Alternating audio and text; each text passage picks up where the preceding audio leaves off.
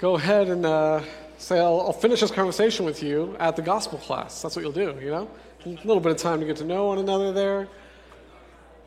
It's so great to see all of you here. Well, welcome, guys. Welcome. My name's Ryan. I'm one of the pastors here at Sedaris, and if you brought your Bible today, go ahead and pull that out. We use it every week, and open up to 1 Corinthians chapter 7. 1 Corinthians chapter 7. That's what we're working from here. We're in a teaching series right now in 1 Corinthians, which we have entitled on this board here, Moving in Step with the Peculiar Wisdom of Christ. And we're talking about it not in individual terms, but in communal terms, which is why we have this art installation here of swallows, which is these... Are they swallows? No, they're starlings. They're European starlings, guys. Come on. Get it? Oh, man. They're European starlings, guys. And these European starlings will move in step with, each one is moving in step with Christ, they create something beautiful in the world. And so that's kind of what we say happens when a community of believers will lean into following Jesus and God and trusting His Word. It creates something beautiful like this art installation that we've pulled together here. So 1 Corinthians chapter 7 is where we're going to be. We're talking about the peculiar wisdom of Christ, which is a really great title for this letter in particular because the Corinthian church had been writing Paul letters, asking him questions. Paul had been hearing reports from people who had been in Corinth about what was going on in there, the circumstances they were experiencing. So he pens this letter in response to their questions, the circumstances they were going into, to address the subjects that are kind of underlying these big things that they're experiencing. And we've called it peculiar wisdom because oftentimes his advice, his wisdom, it's a bit strange. It's a bit counterintuitive. It's like opposite what we might assume would be the appropriate response. And so we've been leaning into this peculiar wisdom that God has for the Corinthians, which is rooted in Paul's understanding of who Jesus is and what he did and what he's about. That's why it's the peculiar wisdom of Christ. And so today we continue in chapter 7 in this letter where Paul addresses the big subject of singleness. Of singleness within this church, and particularly with how single people, that's people who had once been married and people who had not yet been married, both of those, he has both those in mind, you'll see that in a second. He's helping them consider whether to get married or not, whether to in fact get married or not. And I'll give you a heads up, his advice is peculiar. His recommendations are a little bit shocking. They're a little bit strange. It represents what for some of us might be the complete opposite of what we think the advice should be. And I know that for many of us in singleness, it's been a long process, a difficult process, a process of struggling and loneliness, sometimes painful. But what I hope to show you by unpacking this peculiar wisdom that Paul has for us today is that there is a key here that opens the door to a joyful, satisfied, beautiful experience with powerful and meaningful relationship for single people that Paul says even includes intimacy, and he uses the word happiness. And so if we lean into this peculiar wisdom, there's a key in here that'll unlock the door to that state for those of us who find themselves single right now. So let's just jump right into it and get to it. We're going to read the passage that we have today. If you were in cohorts this week, you know our passage and you've already been playing with it a little bit. That's great. And we're going to pick it up in verse 7, and then we're going to skip ahead after a few verses all the way to 25. We'll come back and finish up chapter 7 next week when Paul talks about married people and people who have been through divorce. But this week we're going to be talking about what Paul says to single people, which is split up here. I'm pulling back to verse 7 because this is where Paul's thought on singleness really starts, all right? He starts like this. He says, I wish that all people were as I am. He's talking about his singleness. But each has his own gift from God. One person has this gift, another has that. Now he's going to give a little bit of advice to people who were once married. If your Bible says a word to the unmarried or some heading like mine does, just know that that wasn't necessarily, Paul didn't write that. This is what editors coming in on the back end of the CSB, in my case, the NIV, whatever translation, they kind of put headings there to help you understand the content of each passage. Now, what I did, just to make it clear for me as I was wrapping my head around what Paul was doing, was I scratched out the word unmarried, and I just wrote once married. Once married. These two Greek terms that Paul is using here at the beginning of these next two verses, the first two words they really have to do with people who are once married, and you'll see that here. He says, I say to the unmarried and to widows, it's good for them if they remain as I am. But if they do not have self-control, they should marry, since it's better to marry than to burn with desire. Okay? Now, his advice is essentially the same for people who are not yet married. And to see that, we're going to turn over to verse 25. And if you want, my heading says, about the unmarried and widows. I crossed that out, and I said, about the not yet married.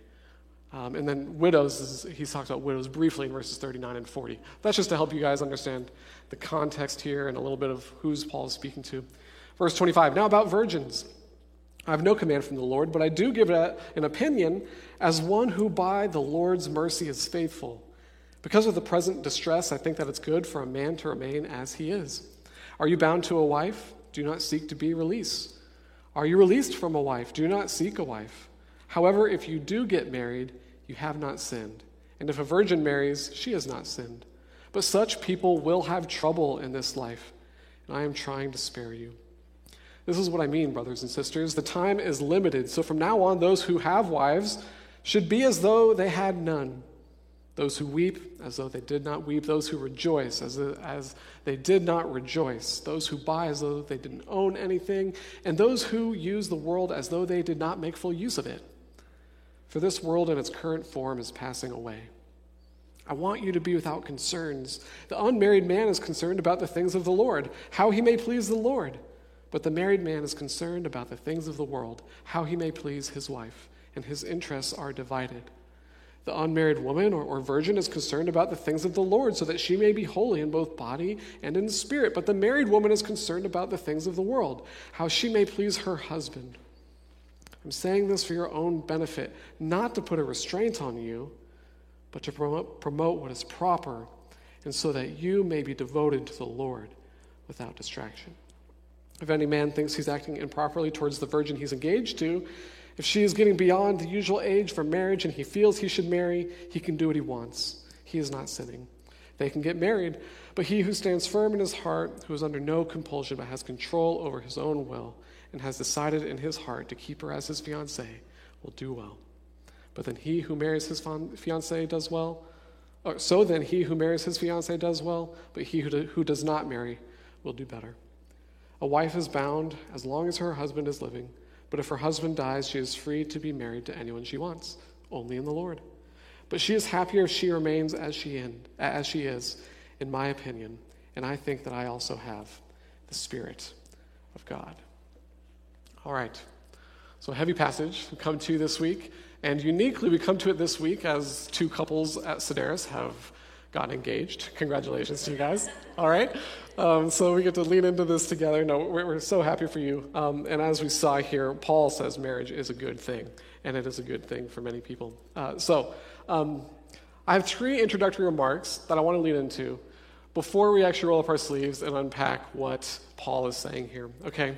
The first is I want to make you guys aware, because you might not know this, that singleness, and that's like pervading, pervasive, prolonged, enduring, lasting singleness, was a very real, prevalent reality in the first century.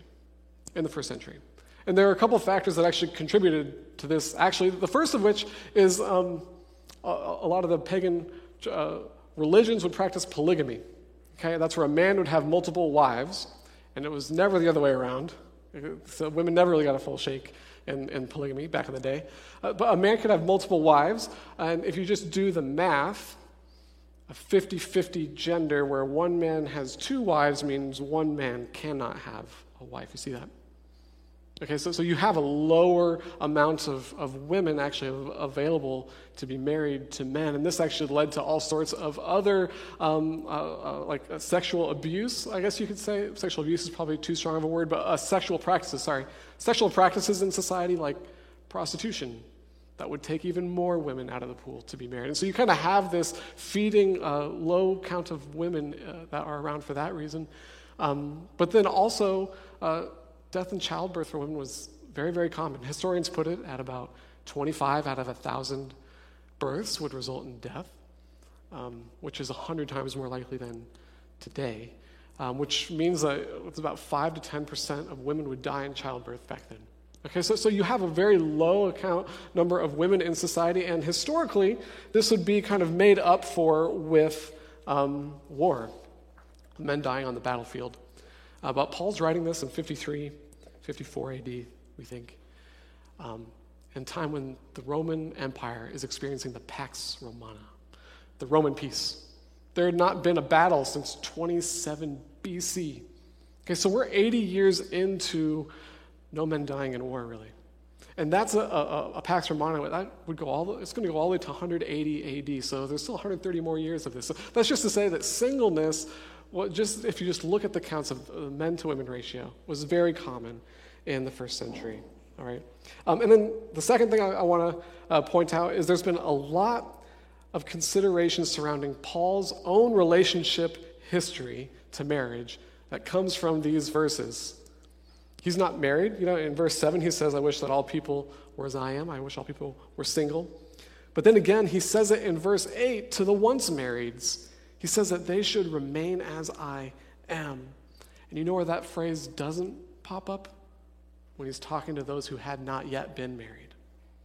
He doesn't say, "You should remain as I am." You see, there's actually more and more of a growing consensus that Paul himself is a guy that was once married, perhaps widowed. And that actually makes a lot of sense when we read verses 25 through 35 here, when Paul is talking to the not yet marrieds. He says, "I'm trying to spare you. I want you to be without concerns. I'm saying this for your benefit. She's happier if she remains as she is." It seems that he has some significant insider knowledge on marriage here. Now, this isn't conclusive in any way, but I'm convinced more than I ever have been before that this guy may have been married, okay?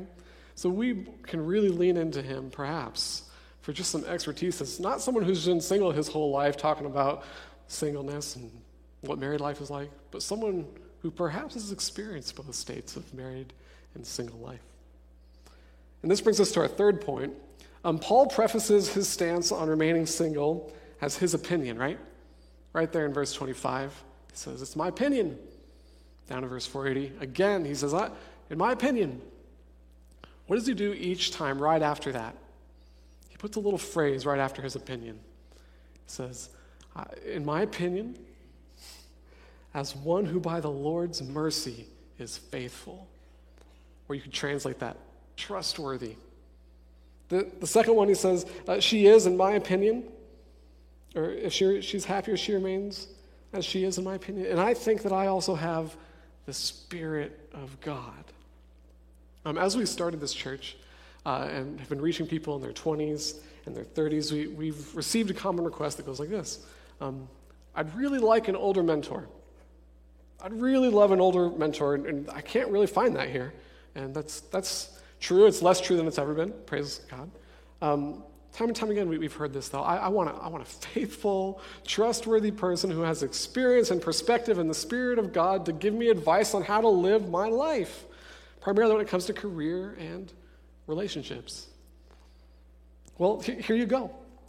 Whenever you come across a seasoned, experienced, trustworthy, Spirit-filled disciple of Jesus, you should take their opinions very, very seriously. Very, very seriously.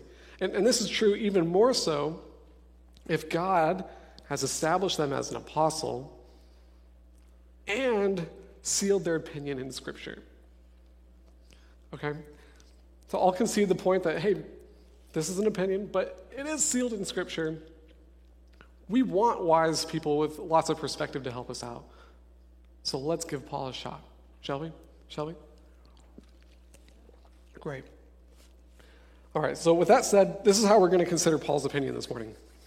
First, we're going to look at his reasoning. We're going to look at this argument that he lays out, verses 25 through 35. Then we're going to talk about this gift that he mentions in verse 7. What's this gift all about? One person has this gift, another has that. And then thirdly, we're going to talk about who it applies to. Who does it apply to? Who gets this gift? Who gets this gift? And I'm sorry, we're going to start with his reasoning. And if you're single, I know perhaps the burning question on your mind when it comes to this passage is, does it apply to me? Does this passage apply to me? What does it mean to burn with desire? Or my translation says passion. Does this really apply to me? And I'm sorry, but you're just going to have to put that on hold. We're going to get to it. But there's some other stuff we have to see first before we answer that question, okay? We're going to get there. But we're going to look at his argument first because it's very, very strange. It's very strange, which is what's going on in 1 Corinthians 7, especially in light of what's already come from 1 Corinthians 5 and 6. Well, in verses 1 through 6 of 1 Corinthians 7, he just said that a piece of marriage is to provide a place for sexual expression so that followers of Jesus don't look elsewhere for sex. Now, I know we talked about that last week, that this is not the only thing that marriage does. If we were to say that would be a very one-dimensional view of marriage. Dave provided a list of several things that marriage does, including things that Paul himself talks about later, okay? Like companionship, procreation, even picturing the gospel itself. Paul writes about all that in Ephesians. But he just said here that marriage provides the only avenue for God's people to feed their sexual desire. And then he says that people who burn with desire should then get married, right? And then we would expect him to tell all Corinthian singles to get married. But he doesn't do it. He doesn't do that. Why doesn't he do that? The Christians in Corinth are clearly struggling with sexual immorality. Just read the last couple chapters. Yikes. We've been unpacking together. This is some intense stuff. But he doesn't tell them to get married.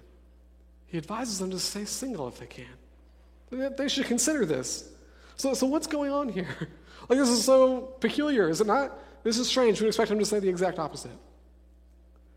What if it is that Paul's full goal, it's just part of his goal, isn't that people flee sexual immorality? Maybe that's just part of what Paul's goal is for the believers at Corinth. And I think we see his fuller goal as we go through his argument. All right, so there's kind of three prongs to this argument.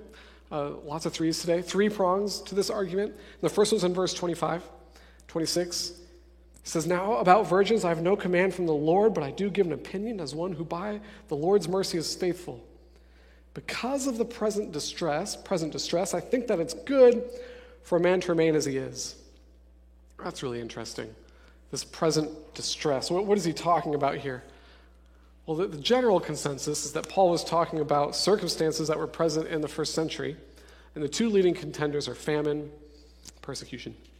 Famine would obviously make it difficult to provide for your spouse and provide for your family, and persecution because if you got snatched up and put in prison or even killed, it would be a very difficult life for your spouse being alone with kids. So there's this increased difficulty that the scenario and circumstance of the first century was putting on Christian believers. Now, does this affect us? Not really. We have religious freedom, and that the government actually provides tax breaks for the married, right? So this really doesn't apply to us. Present distress, this part of the argument doesn't really apply to us, at least not now. Maybe later, at least not now. So let's look at a second point. Verse 29. "This is what I mean, brothers and sisters. The time is limited. So from now on, those who have wives should be as though they had none." He gives a couple other examples, and he closes with this: "For this world in its current form is passing away." What does he mean here? Now, he can't mean this completely literally, that those with wives should live as though they had none, because he just told those with wives and those with husbands that they have significant responsibilities that they do hold for one another in verses 1 through 6. He made that very, very, very clear. So what is he talking about here? Well, often a good next step is to say, hey, did Jesus talk about this at all? Did Jesus talk about singleness at all? Did he talk about that in the context that Paul's talking about it in terms of everlasting life and eternity? Well, he did. He did. This is in Matthew 22. I'm just going to paraphrase this interaction that he had for you. The Sadducees come up to Jesus. These are like the political leaders of the day, of Jesus' time. And they have the beef with the resurrection. They can't, in their minds, can fathom how the resurrection can be true. So they're like, we got to trick Jesus and show him how ridiculous this resurrection idea is that he's talking about. This is ridiculous, Jesus. And so they say, okay, so a man had a wife, but he died. And so then this woman married another man, as is completely permissible in the law that we've been given by God. But then that man died. And this happened to her 7 times. Now Jesus, in the resurrection, when all of us are back alive again, who's her husband? Aren't we going to have 7 dudes fighting over this chick? Like, that's what they're asking him. Isn't it like, your idea of the resurrection is crazy. And Jesus says this, you're mistaken because you understand neither the scriptures or the power of God. Yikes. That's really, I hate to have Jesus say that to me. That'd be rough. You're mistaken, you don't understand the scriptures or the power of God, for in the resurrection, they, that's humans, neither marry nor are given in marriage, but are like angels in heaven with regards to their relational status. So here's the rub, Jesus says, and Paul's picking up on this for sure. The marriage relationship is not everlasting. It ceases upon death. Perhaps your friendship and companionship continues in some way, but the marriage covenant does not. Marriage in its current form is passing away. Paul is saying prioritize the covenantal relationship that persists into eternity. Don't trick yourself into thinking the marriage covenant is an eternal one. It's not. It's not an enduring one. What is he trying to guard the single person from here? Making marriage an idol. A good definition of idolatry is taking the good things that God gives us and making them ultimate things. Making them ultimate things. That is conceiving of the marriage relationship as the best, most significant, ultimate relationship that someone can experience in their life. It falls way short of relationship with God. Way short. I've been married 12 years. Way short of relationship with God. Christy would tell you that too. Way short of my relationship with God. Our covenant with God through the death and the resurrection of Jesus, it's founded on way more significant of a love. It's with way more powerful of a person. It's on an infinitely longer time frame. Marriage pales in comparison to this relationship, is what Paul's saying. Everything we have now is to be held loosely. He goes into all these examples. He's like, it's just like everything else we hold. Hold it loosely, which is exactly what we as fallen human beings, we struggle to do the most. There's like a subtle check yourself in here for married folks. This warning for idolatry goes for us too. It really does. Do you know what one of the sneakiest idols that can creep into your life? Sneakier than power, sex, vanity, greed, pride, hatred, control. Those things are pretty easy to point at. Your spouse. Taking the good thing that God has given you and making it an ultimate thing. An ultimate thing. What are some questions you can have to investigate this?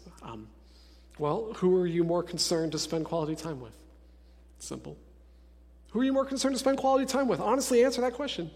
Who are you more likely to serve? Who are you more likely to listen to? Who are you more likely to give to?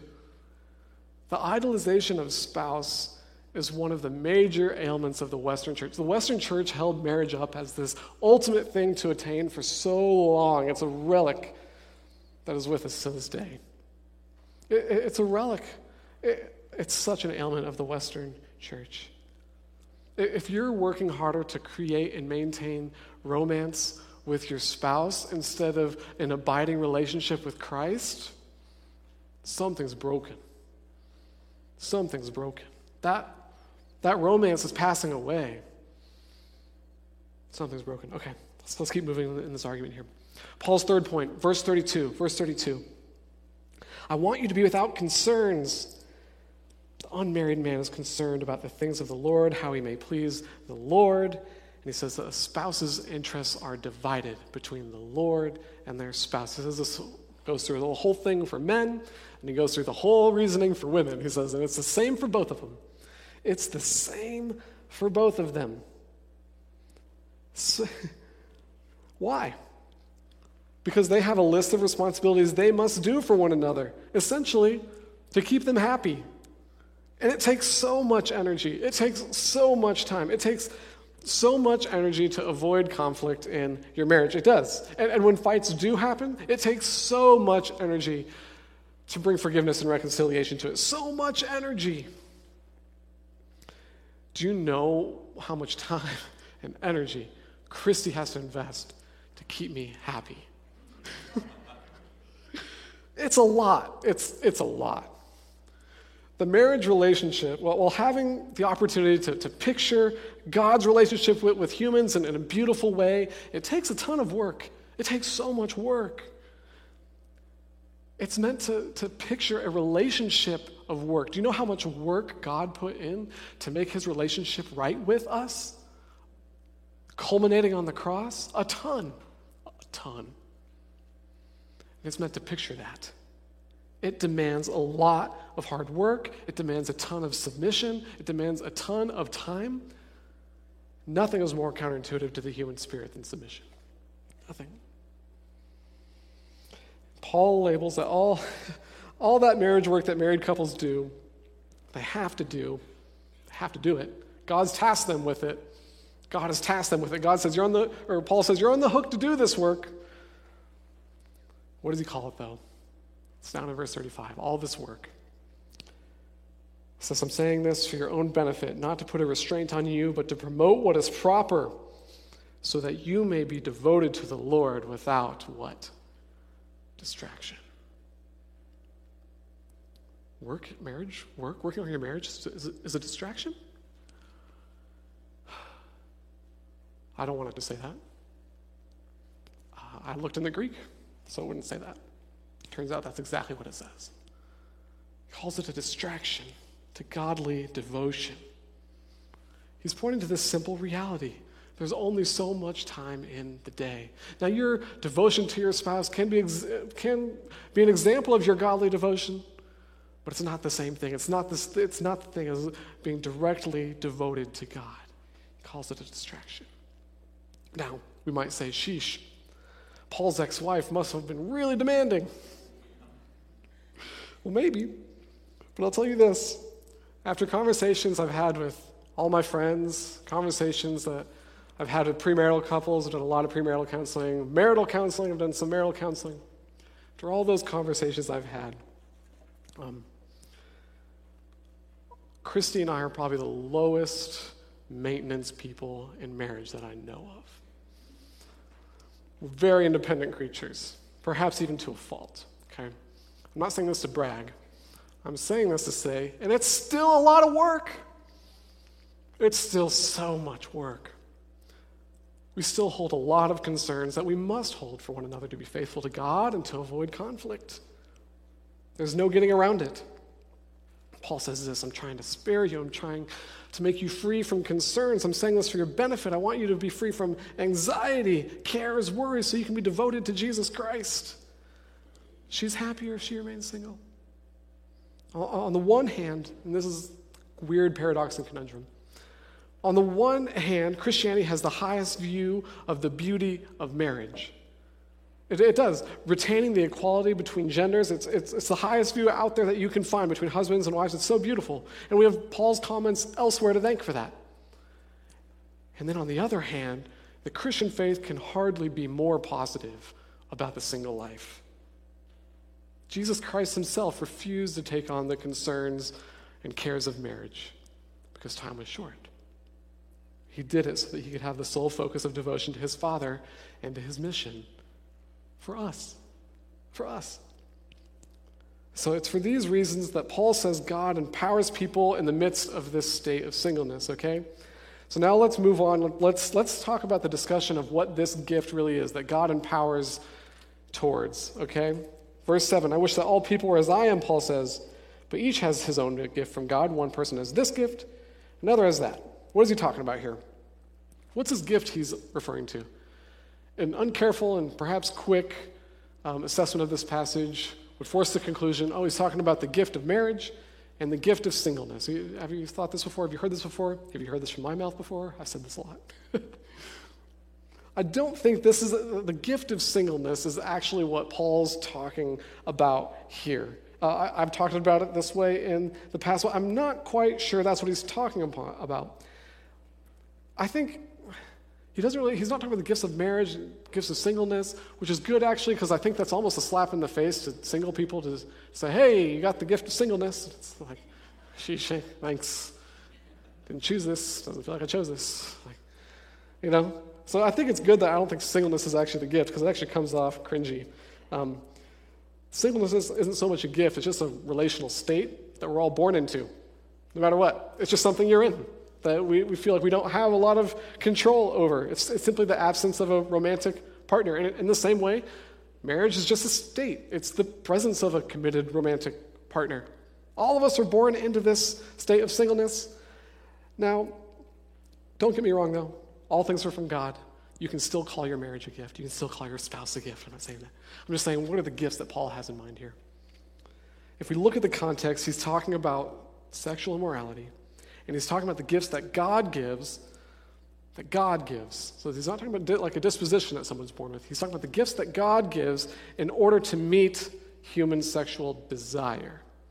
And the gift in marriage, he's just said in verses 1 through 6, is sex. And the gift in singleness is his gift of celibacy. Celibacy is the gift. He's talking about the gifts that God gives to satisfy our desires, which empowers us to live lives that display who he is in the world, This, in fact, is a product of the gospel of Jesus Christ that we'll talk about a little bit more today. The good news. The gospel comes to humanity and points at our broken desires, not necessarily to shame us. Well, it actually points at the broken expression of those desires, not necessarily to shame us, but to help us identify them. It provides us the forgiveness for that brokenness through the death of Jesus. And then it promises, it's not done yet, then it promises, hey, God says, I'm going to meet your desires that you have. That's why it's good news. God is coming to earth to meet all of the desires within humans that he placed within us. These desires aren't bad. He placed them within us. And when the kingdom comes in full, so God is all about the kingdom coming to earth now. He meets our desires now in a lot of significant ways. And when the kingdom comes in full in the future, we're going to have all human desire fully met. And what happens then? Everybody gets the gift of celibacy. All of us get it. And so having it now is actually a first fruit of the full coming kingdom of God. This is why I say the Bible couldn't possibly be more positive about the single experience here. It's a first fruit of the coming kingdom of God. All of us are going to get it eventually. Some people get it now. Some people get it now. Jesus' picture of eternity is one that's absent sex. Celibacy is the gift. It's pretty crazy when most men that create religion, what do they build into it? Endless sex. Islam, Mormonism in the strangest way. Jesus couldn't be any more opposite. It's difficult to see how a book could be any more positive about the celibate life. God comes to the world and exemplifies not just any life, single life. Starts his ministry when he's 30. They were getting married in their teens. Could have had 15 years of marriage. Nope. I need to be fully devoted to my Father. Jesus said. That's what it's all about. And for a religion that's all about becoming like Christ, all of us will be like him in his singleness in eternity, Paul would argue. And that those of us who are single now should consider deeply the opportunity to continue being like him in this way, even now, as a picture of the coming kingdom of God. So the gift of celibacy is God himself providing the satisfaction for all the desires that marriage actually meets. All those desires. I didn't say celibacy eliminates those desires. It meets them. It meets them. It does. It meets them. The choice between sex, the gift of sex, and the gift of celibacy is not a choice between intimacy and loneliness. That's not the choice that's out there. Because God meets our desires for intimacy through the gift of celibacy. God meets our desires for companionship, our desires even for children and family. Marriage is not the sole answer to the observation, it's not good for man to be alone. Marriage isn't the only answer there. In spring of 2008, I found myself single, which hasn't happened very often in my life. Of course, I'd always wanted to be married. In fact, I'd always been in a romantic relationship since like the age of 15. A very small time in between, which infuriated some women, actually. But always in a relationship. But when I came out of a relationship in 2008, it was different. I looked at God and I said this. I said, God, I'm going to pursue your kingdom in this world, not my own pleasures and not my own wants. I'd recently really been exposed to his gospel, perhaps in the truest way for the first time in my life. And I said, I'm going to pursue your kingdom and not my own wants and desires. And I see in your scripture here that you say that for anybody who prioritizes you, that you follow up with everything they need to live a full, satisfying life. So I'm going to try that. I'm going to trust you at your word, which is essentially the definition of what it means to be a Christian. I'm going to trust you at your word. You said it's not good for me to be alone, but you said that you can also satisfy me. So I'm going to lean into it. So I related to him like it was true. I lived my life like it was true. And over the course of the next 9 months or so, I grew like crazy. My relationship with God went deep. I had incredible times in the Word, in prayer. I prayed that prayer often, to be honest. Often. I had great and meaningful relationships. I had great and meaningful ministry placed before me, work that God wanted me to do, had for me to do for his kingdom.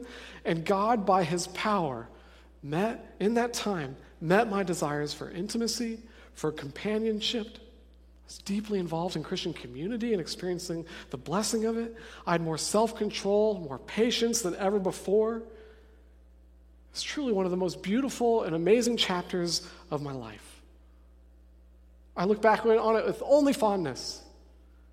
It was difficult, but it was so beautiful.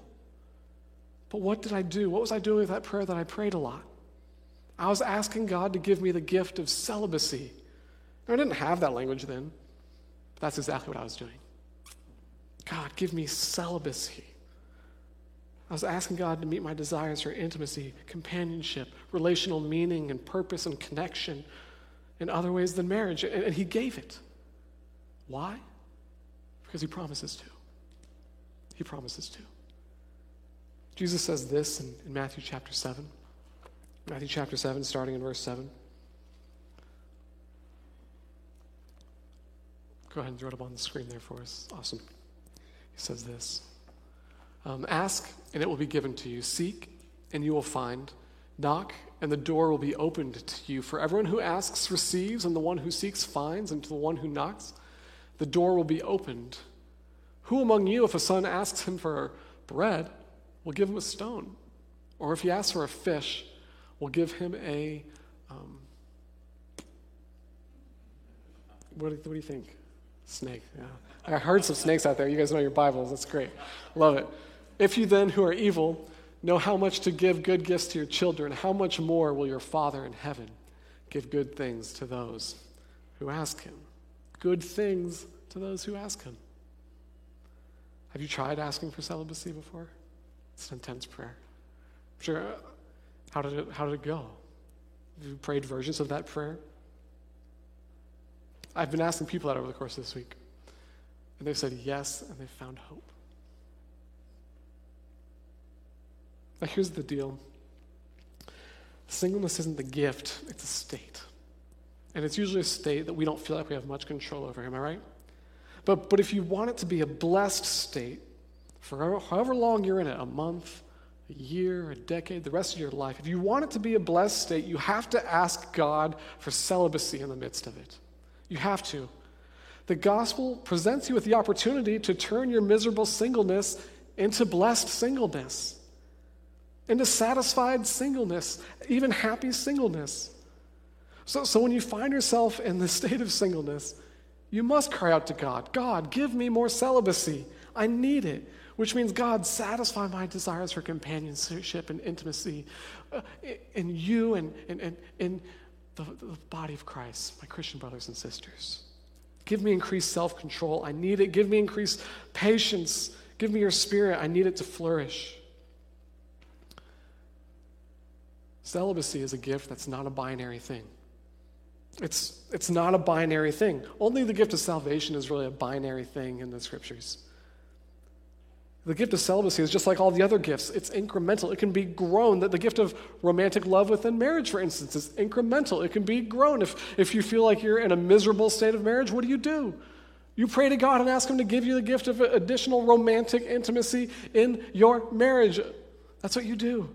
All the other gifts of the church are like this as well. Why do we think of celibacy as like God waving a magic wand over somebody? No, it's not like that. It's incremental. Think of all the gifts of God in Scripture: wisdom, knowledge, revelation, the fruit of the Spirit. These are all incremental things. Serving, leadership, healing, discernment, prophecy. These are all incremental gifts. God gives them, and we grow in them over the course of our lives as we ask for more and more from God. We give them an increasing measure. Celibacy is the same way. One last thing I'll say about celibacy before we move on to the burning with desire. I want to make sure that we're excited about it for the right reason. Okay, God gives celibacy, Paul says, so that one might be fully devoted to the Lord. The goal of celibacy is not to be fully devoted to career, fully devoted to travel, fully devoted to other hobbies. Okay, do you see that? Now, in your sole devotion to the Lord, he may call you into those other things. Like Paul got to see the world. It's pretty great. He did experience the prisons of the world, I suppose. He got to see the world. But just don't fall for the idols on the other side either. Don't pursue celibacy because you're really more concerned about the other ultimate things, which is either like not having kids or pursuing your career as well. So that's the last thing I'll say about that. Okay, now we come to the question, how can I know if I qualify as someone who burns with desire? How do I know if that's me? I hope you see that I saved it to the end because it's not the most important question, right? It's not the most important question. But it is important. It is important. But we should all be asking for celibacy no matter what if we're single. No matter what. If you're single, that's what I want you walking away with. That's what I want you walking away with. But let's look at this together. Paul says, verse 8, or is it verse 9? But if they do not have self-control, they should marry, since it's better to marry than to burn with desire. Given the rest of his argument that we've already looked at, this is what I think he's saying. If your desire for marriage is bringing about so much introspection and attention and anxiety, perhaps even obsession, dwelling on it constantly, abundant sexual immorality as well, it's possibly a concern in your life that's even outpacing the concerns that you would have in marriage. And so for you to be more devoted to the Lord, you should get married. That's really what I think he's talking about here. He keeps it really short and simple in verses 8 and 9 of this, partially because he's writing to once marrieds. They know the concerns of marriage. They can make they can weigh that, they can put it on the scales pretty simply. But once marrieds, he's trying to tell them, hold on a sec here, marriage is going to be really, really hard. This is what I do in my premarital counseling, by the way, if you ever ask me to do premarital counseling. It's a phrase called destroying your idealistic distortion of marriage. That's all Paul did. Verses 25 through 35. It's hard. It's going to be hard. All right. So if you're burning, if you can hardly not think about this, and Paul wouldn't have said this if there weren't people in this category, if this wasn't part of the human experience, don't feel shame, it's okay. He wouldn't have said it if it's not part of the human experience. If you would say that I can't not obsess over this, I can't not focus on it, then you should take steps towards marriage. And here's the skinny. No matter what, you're going to need the gift of celibacy to do that. Not just to remain faithful to God, but also to rightly discern a good spouse. You will. Because do you know what happens if you lose self-control in romantic relationships and engage in physical acts of sex? That's going to attach you to someone. It just necessarily attaches humans together on a deep relational, emotional, perhaps even spiritual level. Paul talked about that in 1 Corinthians 6. We just talked about it. And you are not going to have the perspective you need in order to make a good judgment there. I've seen people who God has given the gift of celibacy to for a time, and they've decided to set that down to pursue a romantic physical relationship, which has called into question, is this a good thing for you to be in all the time? I'm not sure. Don't do that.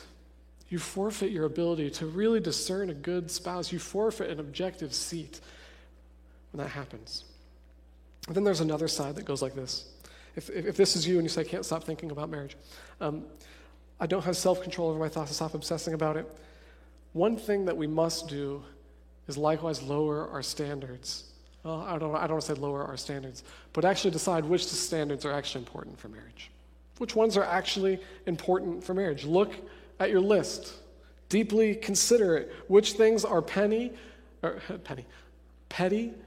carnal, temporary? Which things are godly, spiritual, and lasting? You should deeply consider discarding things like career, finances, their possessions, hobbies, their looks. Now, if you can't relate with this person, move on. Of course, I'm not telling you, like, hey, you guys aren't a match. You have to get married. No, I'm not saying that. But time is short. Paul says the things of this world are passing away. So what should you prioritize? You should prioritize their pursuit of God. Their pursuit of God, which presents in three primary ways. Their hunger for his word, his scriptures, their relationship with him through prayer, and their valuation of the community of God, God's people. If they value those three things and are growing in them and are increasing in them, that is a great disciple of Jesus. That's a great follower of Jesus, worthy of any marriage. We're going to talk about, We're going to talk about this a little bit next week as we examine people who are married to people who weren't Christians. Because if those three things aren't true, your concerns in marriage are going to be massive. They're going to be massive. So let's all pursue the blessed state of whatever state God has us in. And if we're single, God wants to give you the gift of celibacy. You need it. He wants to satisfy your deep desire for intimacy that he placed within you but through his relationship with you and your relationship with his people. That's what he wants to do. Accepting it now doesn't mean you're going to hold it for your whole life. But it's a good gift. Ask for it. Let's pray.